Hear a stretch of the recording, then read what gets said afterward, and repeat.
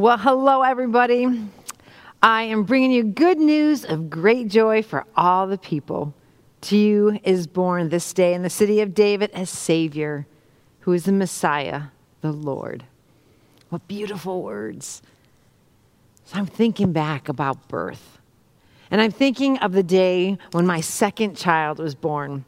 After having many false alarms with my first child, I decided that there was no chance I was going to have any false alarms with the second one, and I would wait until I was absolutely certain it was time for him to be born before I'd go to the hospital.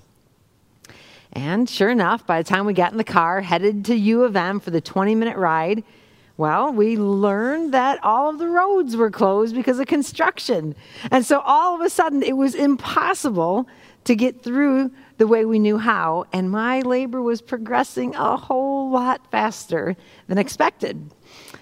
So the panic started, and the anticipation started, and the sweat started, and the deep breathing started, and that was just my husband. For me, I was preparing to have a baby in the front seat of a Saturn Vue. This was intense. Intense was definitely an understatement. So when I look at verse 6, and it says, while they were there, the time came for her to deliver her child. I can't help but to think of the emotions that were pumping through the veins of Joseph as he's looking for a place for Mary to give birth. And all the inns are full, the rooms are taken. And now he's looking at this donkey, and that back of the donkey looks like it might become a birthing table.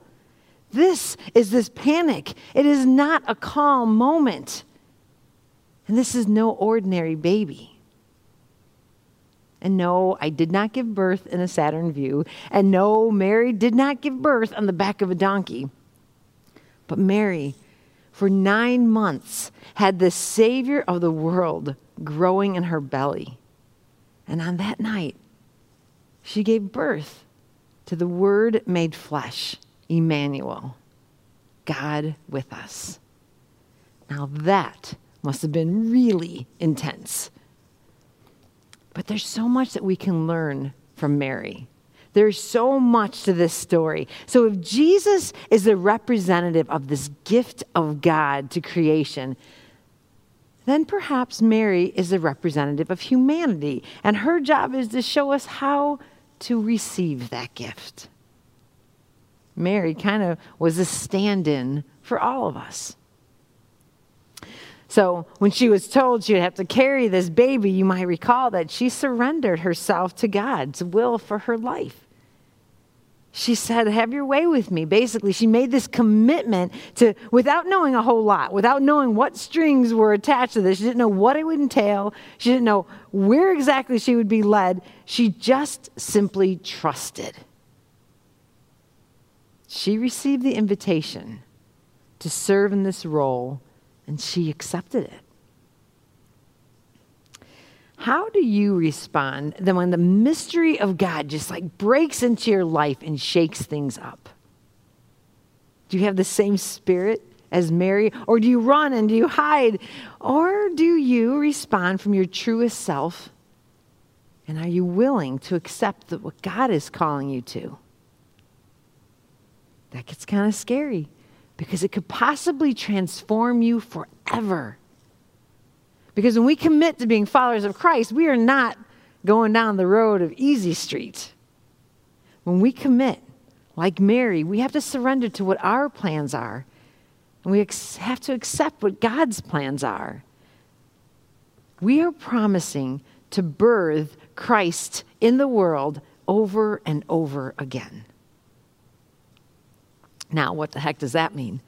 What does it mean for you to birth Christ in the world? It basically means that we become icons of Christ. And the Greek word for icon literally means the image of God. So when we birth Christ, we are being called to embody Christ in our lives. That means to clothe our lives with Him so that anybody who sees us, they can see Christ in us. They can touch Him in us. They can recognize Christ in us. To do this, we must begin by loving one another, by living out that gospel with lives as faithfully and as fearlessly as a woman who in labor who holds back nothing in order to bring new life into this world. So when we look at this baby Jesus, at this character of Jesus, what we see is the character of God. And what we see is that Jesus is love. Jesus is the love of God made human. And it's because of this great love that you and I can then be made whole. And it's in this wholeness that we get there through mercy and peace and forgiveness. See, when we get there, when we feel whole, then we need to extend that same love to others so that we can unify the body of Christ. That's what we're called to do. We need to love one another in the fullest sense of Christ's teaching. And then when people begin to see, love, and respect one another, it's then that they're going to be changed. It's then that the body of Christ will be able to love like Christ first loved them. So throughout Advent, we've been studying this really good little book by Pastor Adam Hamilton, and it's entitled Incarnation. And one passage we read multiple times this week, and it's one that I've been dwelling on because, boy, it really speaks to me, and maybe it'll speak to you. This is what Pastor Hamilton says. When I picture what God is like, God's character, love, mercy, and grace, I see Jesus. I see him loving broken people, eating with sinners and tax collectors. I see him healing the sick and restoring vision to those who were blind. I see him touching the lepers who were treated as untouchables and restoring them to the community by healing their affliction. I see him coming upon a funeral procession and sharing the grief of a mother who had lost her son and then raising that young man to life. I think about Jesus who cast out demons for those who were mentally ill or plagued by forces greater than themselves. I think of the compassion he showed to the prostitute who wept at his feet. I think about Jesus who said the Son of Man came to seek out and to save the lost. And when I pray to God who showed me what God is like, thanks to all the way that Jesus revealed God's heart. And we shared this with our council, and we shared this with the Bible study, and I want to share this with all of you because I want you to reflect on this, that Jesus did not come to us in this untouchable, faraway God. That is not the way God wanted us to know him. In fact, when God wanted us to know who God is, God came to us in this most unassuming way in the form of a human baby. And as this baby grew and developed, he became this man who taught us how to live and who taught us how to die. And it's through this Son of Man that we realize just how deep that love of God is for us. We realize just how compassionate our Creator really is and just how big the heart of God is, who chose each and every one of us to be God's beloved. It's such an affectionate word. It says this in Micah 6:8. He has told you, O mortal, what is good. And what does the Lord require of you but to do justice, to love kindness, and to walk humbly with your God? So how are you doing in that area? This Christmas day, ask yourself, how are you birthing Christ in the world? Are you living in response to this amazing gift that you have been given? We have a second reading today that came from Titus, the 3rd chapter, and it said, when the goodness and loving kindness of God our Savior appeared, he saved us not because of any works or righteousness that we had done, but according to his mercy. Through the waters of rebirth and renewal of the Spirit, this Spirit pours onto us richly through Jesus our Savior, so that having been justified or having been made right by his grace, we become heirs according to the hope of eternal life.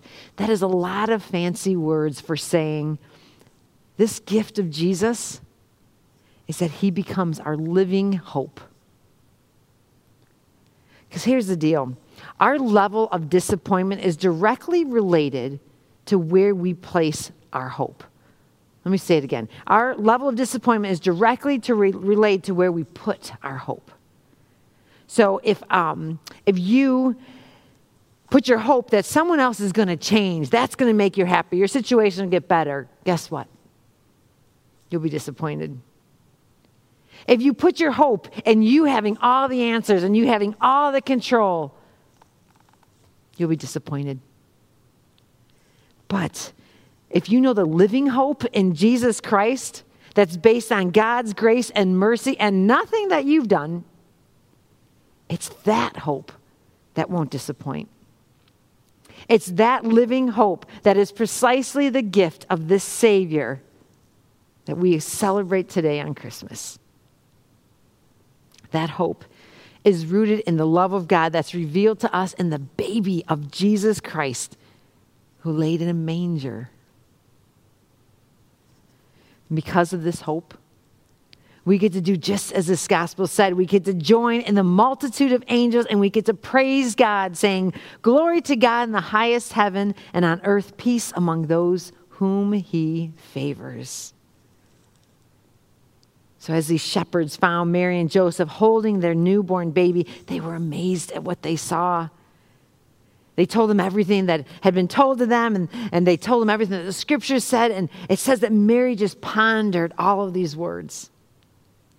And this reminds me about that day when I held my newborn baby. I sniffed him in. It felt like all of time stood still. I can remember just staring into his eyes, wondering what kind of a little boy he would be, wondering, I don't know, what kind of a man he would grow up to be, what kind of a future he would have. And I remember counting his little fingers and kissing his little toes. And I imagine Mary must have been filled with that same kind of emotion as she held baby Jesus. As she held baby Jesus and she caressed his skin and she nursed him and she wrapped him in those cloths to keep him warm, I'm sure she looked down with awe and wonder, knowing that all of these things that those angels had told her months before had come true. The impossible became possible. The light of the world had been born into the darkness, and there in the arms of this young virgin mother was the hope of the world, the living hope.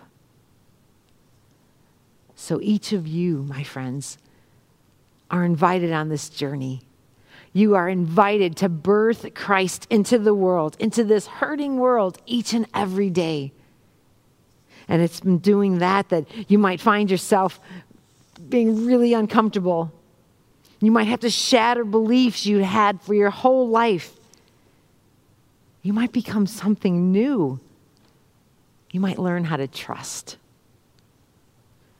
But those angels remind us, do not be afraid because the Lord is with you. Do not be afraid. So may you be filled with the gift of hope that is revealed to us through Jesus Christ our Lord. Merry Christmas. Let's pray. Heavenly Father, we are grateful for this gift of this baby, this unassuming baby who broke through all beliefs that how in the world could a virgin have a baby? But you said, with me, all things are possible. And this baby comes onto us. And not only that, this baby changes history. The only reason we know who Herod the Great is because Jesus entered into the scene and changed all of history so that we could have this hope. We could have this hope of eternal life forever. So, Lord, we are so grateful for this gift and this love that has been poured into each of us. And for those of us that resist it, those of us who put you in a box and think that you are limited, help us today to open our eyes, to let loose, to break free of whatever it is that's held us back, so that we are no longer afraid and we can place our trust and our hope in you, where we will always be met with the grace and mercy, forgiveness and peace of our Lord and Savior Jesus. We give you thanks and praise Amen.